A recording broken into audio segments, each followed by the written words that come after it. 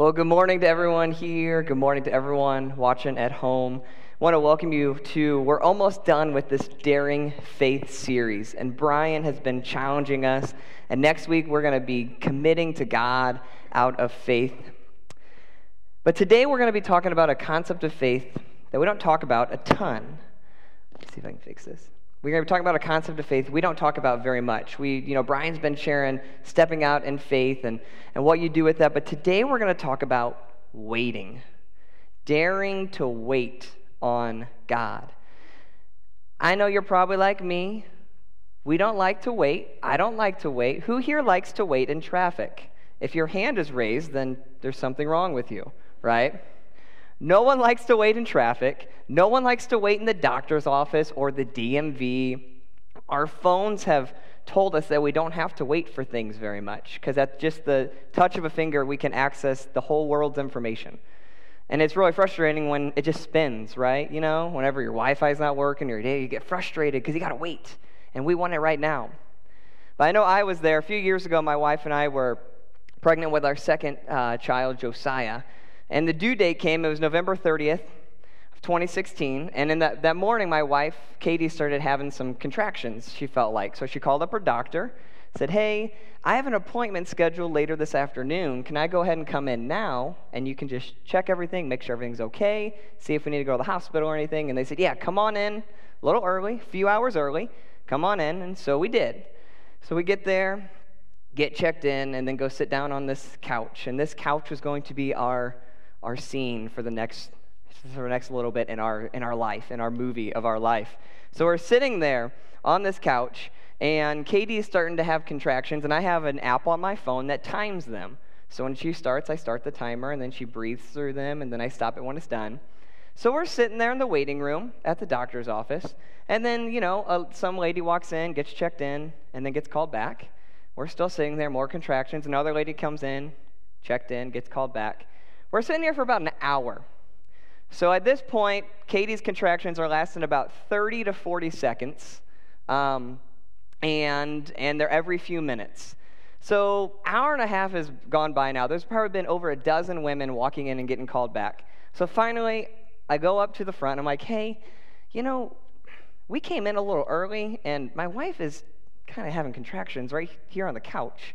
And would really like to know if we can get back. They told us our appointment's not for another couple hours, but can we, just what's going on? She said, well, how long are the contractions? And I said, well, they're about 40, 45 seconds apiece now, everyone, and it's every few minutes. So then I kid you not, the nurse says to me, oh, honey, if they're not a minute, they don't count. And I was just like, excuse me? Like, I know I've never been in labor and I never will be, but I can't imagine that you're saying it doesn't count if it's less than a minute. So I just was baffled by this. I walked back to the couch and, Katie's getting ready to have another contraction and start the timer. It's about 55 seconds. So it stops, and you got to be pretty comfortable and safe in your relationship to say this. But then Katie looks at me after it's done and goes, oh, that one didn't count. Because it was only 55 seconds. So, needless to say, he was born literally an hour later at the hospital. We finally get called back. The doctor can't even check her because if she did, the baby would have been born right there in the doctor's office. So Josiah was born an hour later at the hospital. But we've all been there. Maybe not that exact situation, but we've been somewhere where we're waiting, and we're waiting, and we're waiting, and we're in God's waiting room. We've been all in those moments where we're waiting on God. So we're going to look at a very wise man named Solomon who wrote a book of the Bible called Ecclesiastes. And we're going to take some wisdom from him. In Ecclesiastes chapter 3, it starts and it says this: there is a time for everything, and a season for every activity under the heavens. A time to be born and a time to die. A time to plant and a time to uproot. A time to kill and a time to heal. A time to tear down and a time to build. A time to weep and a time to laugh. A time to mourn and a time to dance. A time to scatter stones and a time to gather them. A time to embrace and a time to refrain from embracing. A time to search and a time to give up. A time to keep and a time to throw away. A time to tear and a time to mend. A time to be silent and a time to speak. A time to love and a time to hate. A time for war and a time for peace. What do workers gain from their toil? I have seen the burden God has laid on the human race. He has made everything beautiful in its time. He has also set eternity in the human heart, yet no one can fathom what God has done from beginning to end. There's a few things that we can see about time here, right? This is all about time. This is about something from here to here. And during all of that time, there's a lot of waiting. From birth to death, there's a lot of waiting in that window. From planting to uprooting. It talks about healing. Healing takes time. There's a lot of waiting. There's a lot of waiting going on. And so here's a few things we can take from the scripture to remember while we're waiting. Because for Daring Faith, you've been challenged to step out in faith. You've been challenged to ask God for something, maybe for something big, for a miracle. And what do we do while we're waiting for our answer? Here's something to remember while we're waiting. The first thing is this, is that there's just a natural delay between planting and harvesting. You see, farmers get this. My grandpa was a farmer. My mom grew up on a farm. My dad grew up down the street. He hung out on that farm a lot growing up. Farmers get this idea of having to plant in one season and harvest in another. We get this. You don't get the results of what you planted in the same season. It's always in a different season. You don't plant and harvest in the same season. Right now, you're planting financial seeds. You're planting seeds of service. You're planting seeds of sacrifice. And you will see the results from those just later. There's a natural delay. A few months ago, Brian challenged us through the series that was called How I Neighbor, how we can be better neighbors like Christ. And through that series, my wife and I were challenged to do something, because one of the things he said to be a good neighbor is through food. Who doesn't love food? We all love food. So one of the ideas that we came up with was what we call Muffin Monday. So every Monday, we go out in the morning, we go out on our driveway. I think we got a picture to show of my son out there. There he is. That's my son Josiah with his lovely, my poop emoji hat that he's wearing. But we're out there, so, my wife makes muffins. She heats them up in the morning. I get the table set up. A lot of times Josiah's out there, and he's helping me set up the table and getting the chairs. And we have the sign that says free muffins. And for the first few weeks, we had a couple, two or so every day would kind of drop by and get a muffin. The very first person to stop by actually tried to pay us. We're like, no, we're not. It's not for money at all. We just wanted to bless you, because who doesn't need a pick-me-up on a Monday, right? So we can use that. So they go by, and then after a few weeks, we started to realize something, that the only people that were actually stopping were my parents and my wife's parents. They would drive over, and they're not even stopping for us or muffins. They're stopping because they want to see the grandkids, right? So we realized, and so for about a month or so, pretty much the only people who stopped by to get muffins were our parents. And I will tell you, during that time, it was nice seeing that, but it was a little hard, because part of Muffin Monday was to get to know our neighbors. So we realized we're throwing out these seeds to try and, wave at people and smile, and our kids are adorable, yelling, free muffins, as the people are driving by. And we're realizing that there's not much happening. But a few weeks ago, we started seeing some of the harvest of the seeds we were throwing out. Our neighbor across the street, she has 2 younger sisters and an older sister, and she would come and she would get 4 muffins for her and her sisters. And then our neighbor next door has 7 kids. And one time the son came and grabbed 8 muffins for just his family. And what we've noticed is we've started to see people stopping.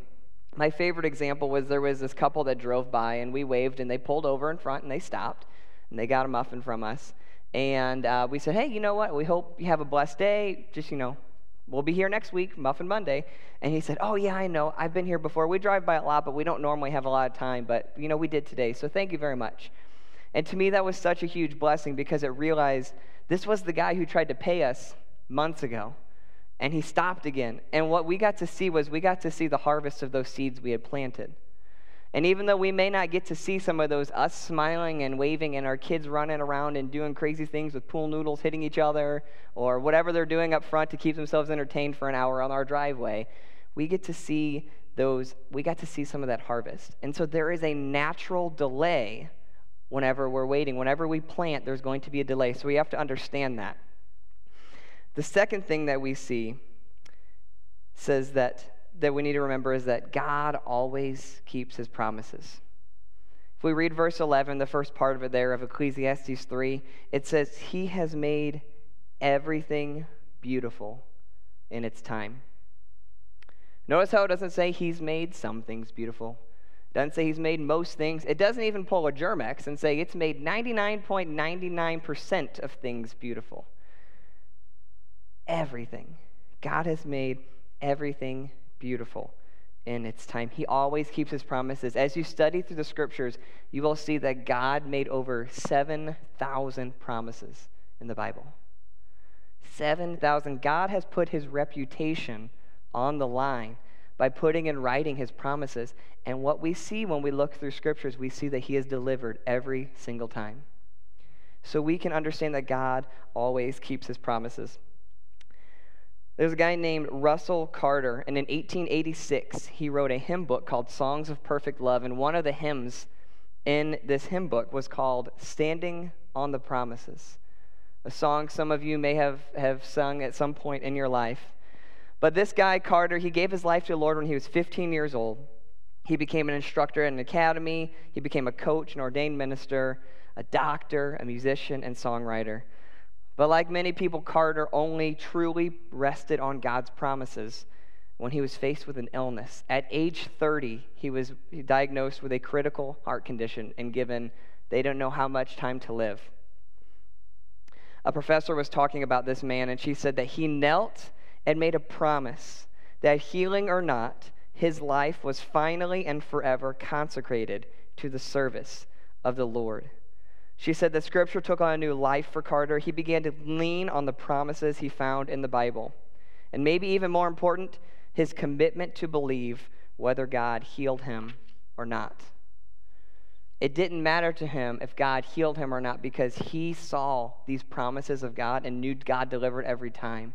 And so he was gladly and very blessed to actually be healed. And he lived another 49 years of his life, writing more songs, healing more people as a doctor, and being able to help so many more people.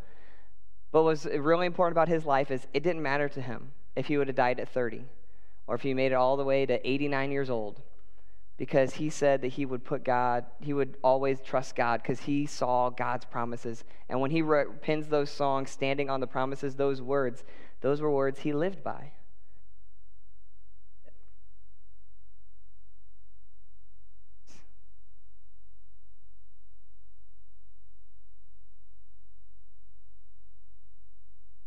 Oh, there we go.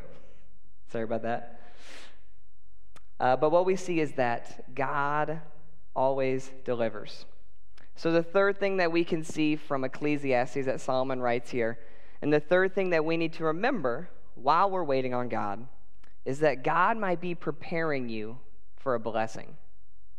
Verse 11, the latter part of it says, He has also set eternity in the human heart, yet no one can fathom what God has done from beginning to end. From the moment that your heart started beating in your mother's womb, God had already set eternity in it. He's already preparing us that moment that we have our first heartbeat for eternity. He's preparing us for the blessing of eternity at that moment. So what we can see is that right now, while you're waiting on God for the answer, while you're waiting for what you're praying for, what you're asking for, that God's actually preparing you to receive that blessing during this waiting time. God's preparing you. It's like a pregnant mother. You know, as they are growing, should we say growing? I was trying to say it nicely. As they are growing in the stomach area, as they're growing there, they are expecting a blessing. They are seeing this blessing that they will get to hold one day, that they will get to nurse one day, that they will get to take care of and hold and cherish and love, but they don't have it yet, right? During those 9 months, God is preparing those parents for a blessing of a child. Maybe God is preparing you right now for the blessing that you are asking for. And so while you're waiting, remember that God's preparing you for that blessing. So those are some things to remember. All right, got some things to remember. I can do that. Good, good, good. What do we do? Because it's so important for us to not just sit here and remember things, but to actually go and do things, taking an action with our beliefs. So what do we do while we're waiting on God? We know what to remember. We saw from Ecclesiastes, Solomon gave us some good wisdom. But what do we do? So here's 4 things I want you to consider trying to do while you're waiting on God. The first thing, write down the lessons you're learning. Deuteronomy 11 verse 2 says, "Remember today that your children were not the ones who saw and experienced the discipline of the Lord your God, his majesty, his mighty hand, his outstretched arm." These are the words of Moses. They had just gotten out of Egypt, where they were in captivity for years and years, and they were on slavery, and they were doing so many things they didn't want to do. And they get out into the desert, and they are free from this. But Moses is telling them, your kids aren't going to remember what was like before. Your grandkids are going to have no idea what it was like to live in Egypt under the slavery of Egypt. So we need to be writing down what we're learning. We want to learn from our history. We want to learn from our mistakes. We want to learn from our celebrations, the good things that happen in our life.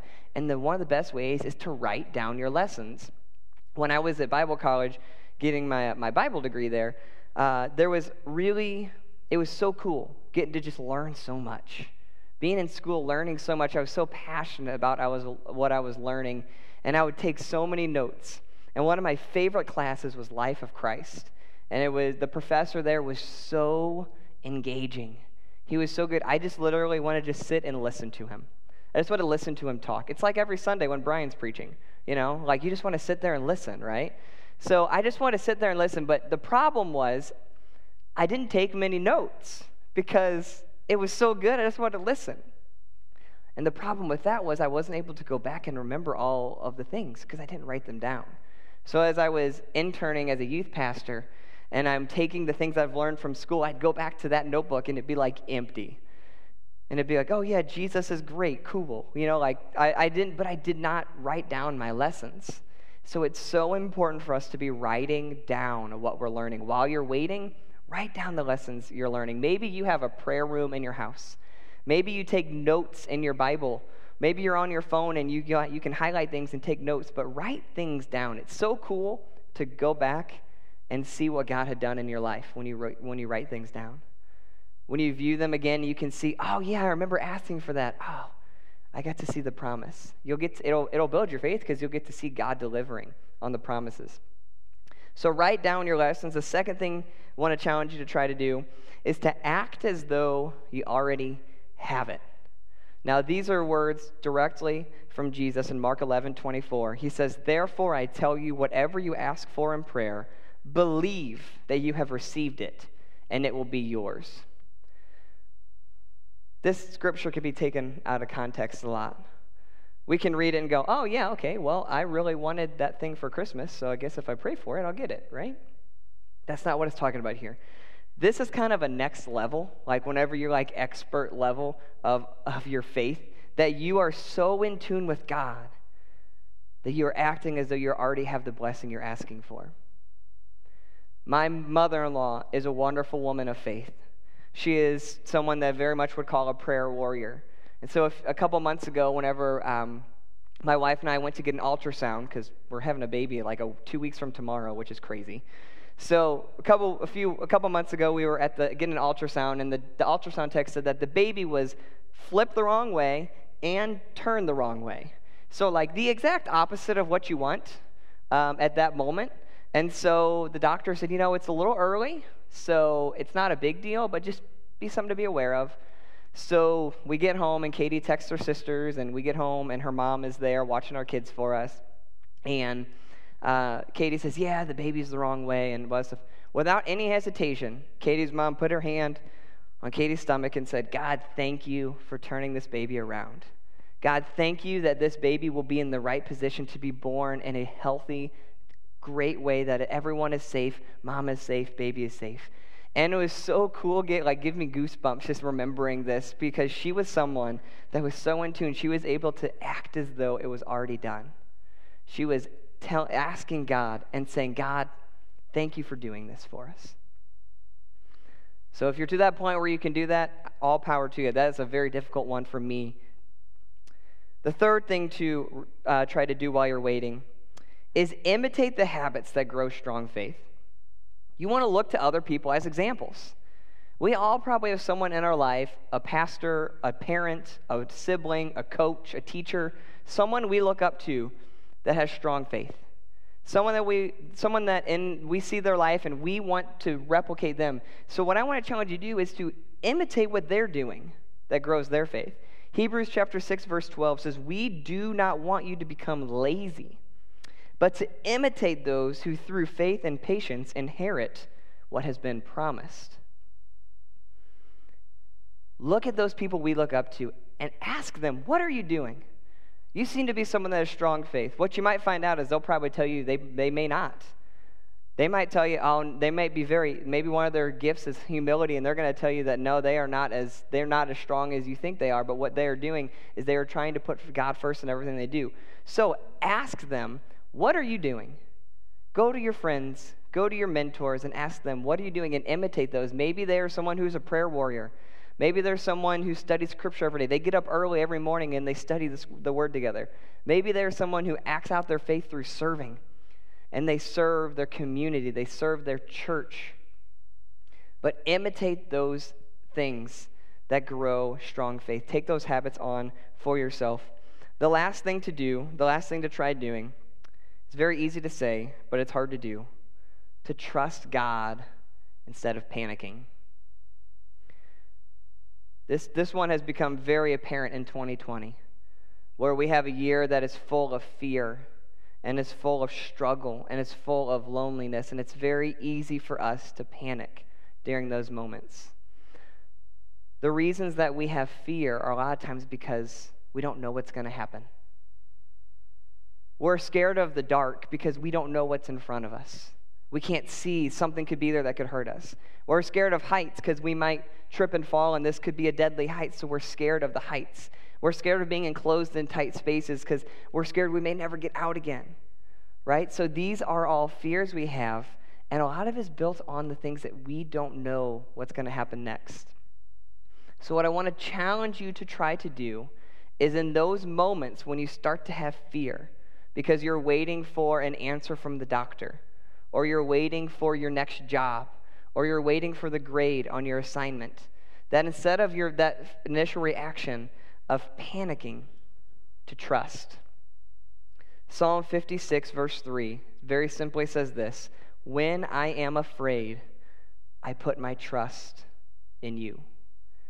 Maybe this can be your verse you go to in those moments where you panic, in those moments when you don't know what's going to happen, and your initial reaction is to have fear. When I'm afraid, I put my trust in you. Trusting God during those moments is not something that you will just leave here today and do immediately. It's a muscle you have to build. In the same way, when you go to work out, when you go to run, and you're trying to build up your time, you're trying to build up your reps, it takes you a moment to get to the point where you're comfortable. It takes you the moment to get to your goal. Trusting God is a muscle that you need to work on. And so your initial reaction, instead of panicking, instead of fear, will be to trust. Again, I know this is easy to do, easy to say and hard to do, but I'm going to challenge you to start doing that. So those are some things. What I want to challenge you to do today, as you leave here today, pick one of these 4 things, at least one, and do it. Try it out. Try acting out as if you've already had it. Maybe that works for you. Maybe it doesn't. Maybe you can look to someone and imitate their faith. What I want you to do is pick one and try it out. And what you can do is, as we're leaning towards this next Sunday where we are going to be just acting out in faith and committing to God with our faith, during this week, do one of these. And it can build up your faith. It can give you that daring faith. And while we are waiting, because that's what this is all about, waiting, we are all waiting on something in our life right now. We can pick one of these things, and it can challenge us, and it can build our faith even more. Trusting God, imitating those habits, act as you already have it, and writing down your lessons. Pick one of those and do it. Tell someone else that you're doing it too. Tell a spouse, tell a friend that they can challenge you and make sure that you're following through. And pick one and go all in with it. Go all in. Jump into the deep end. Have no regrets. And I guarantee you it will be a blessing to you. Let's pray. God, I thank you for the encouragement from your word. I thank you for this church where we have a body of believers who are stepping out in faith, And right now, I just lift up our prayers, our challenges that we've put on ourselves or that we are asking for. I pray that we are asking in good faith and that you are building up our faith through this time of waiting. I thank you that you are preparing us for a blessing. I know it's hard to see that sometimes. I know for me it's hard to see. But I know that you've never failed, and you will continue to push through, and you will continue to be there for us. It's in Christ's name I pray. Amen.